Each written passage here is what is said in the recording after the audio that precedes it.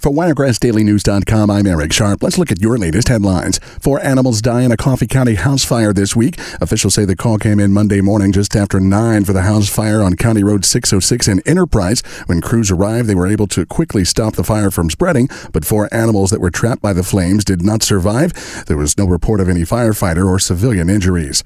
Over 24 wildfires are burning across Alabama, and drought conditions are to blame. 27 active fires were reported on Monday by the State Forestry Commission. Officials say low humidity and dry, windy conditions are fueling those flames.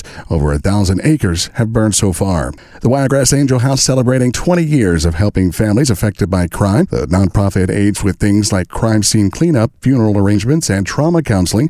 The organization held an anniversary event in Dothan Tuesday, giving special thanks to those who've been longtime supporters.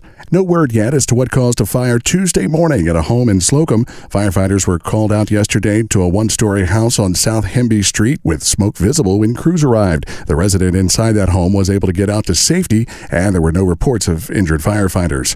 Debate on a bill in an Alabama Senate committee that would eliminate state sales taxes on feminine hygiene and baby products is expected this week.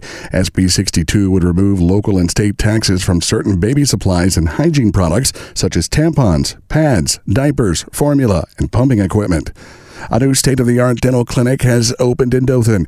UAB Dentistry held a ribbon-cutting ceremony this week for the $3.4 million clinic that features 8 patient rooms and x-ray capabilities. This clinic is the first UAB School of Dentistry outside of Birmingham. And that's the latest look at your headlines. From WiregrassDailyNews.com, I'm Eric Sharp. For continuous news, it's News Talk 1039.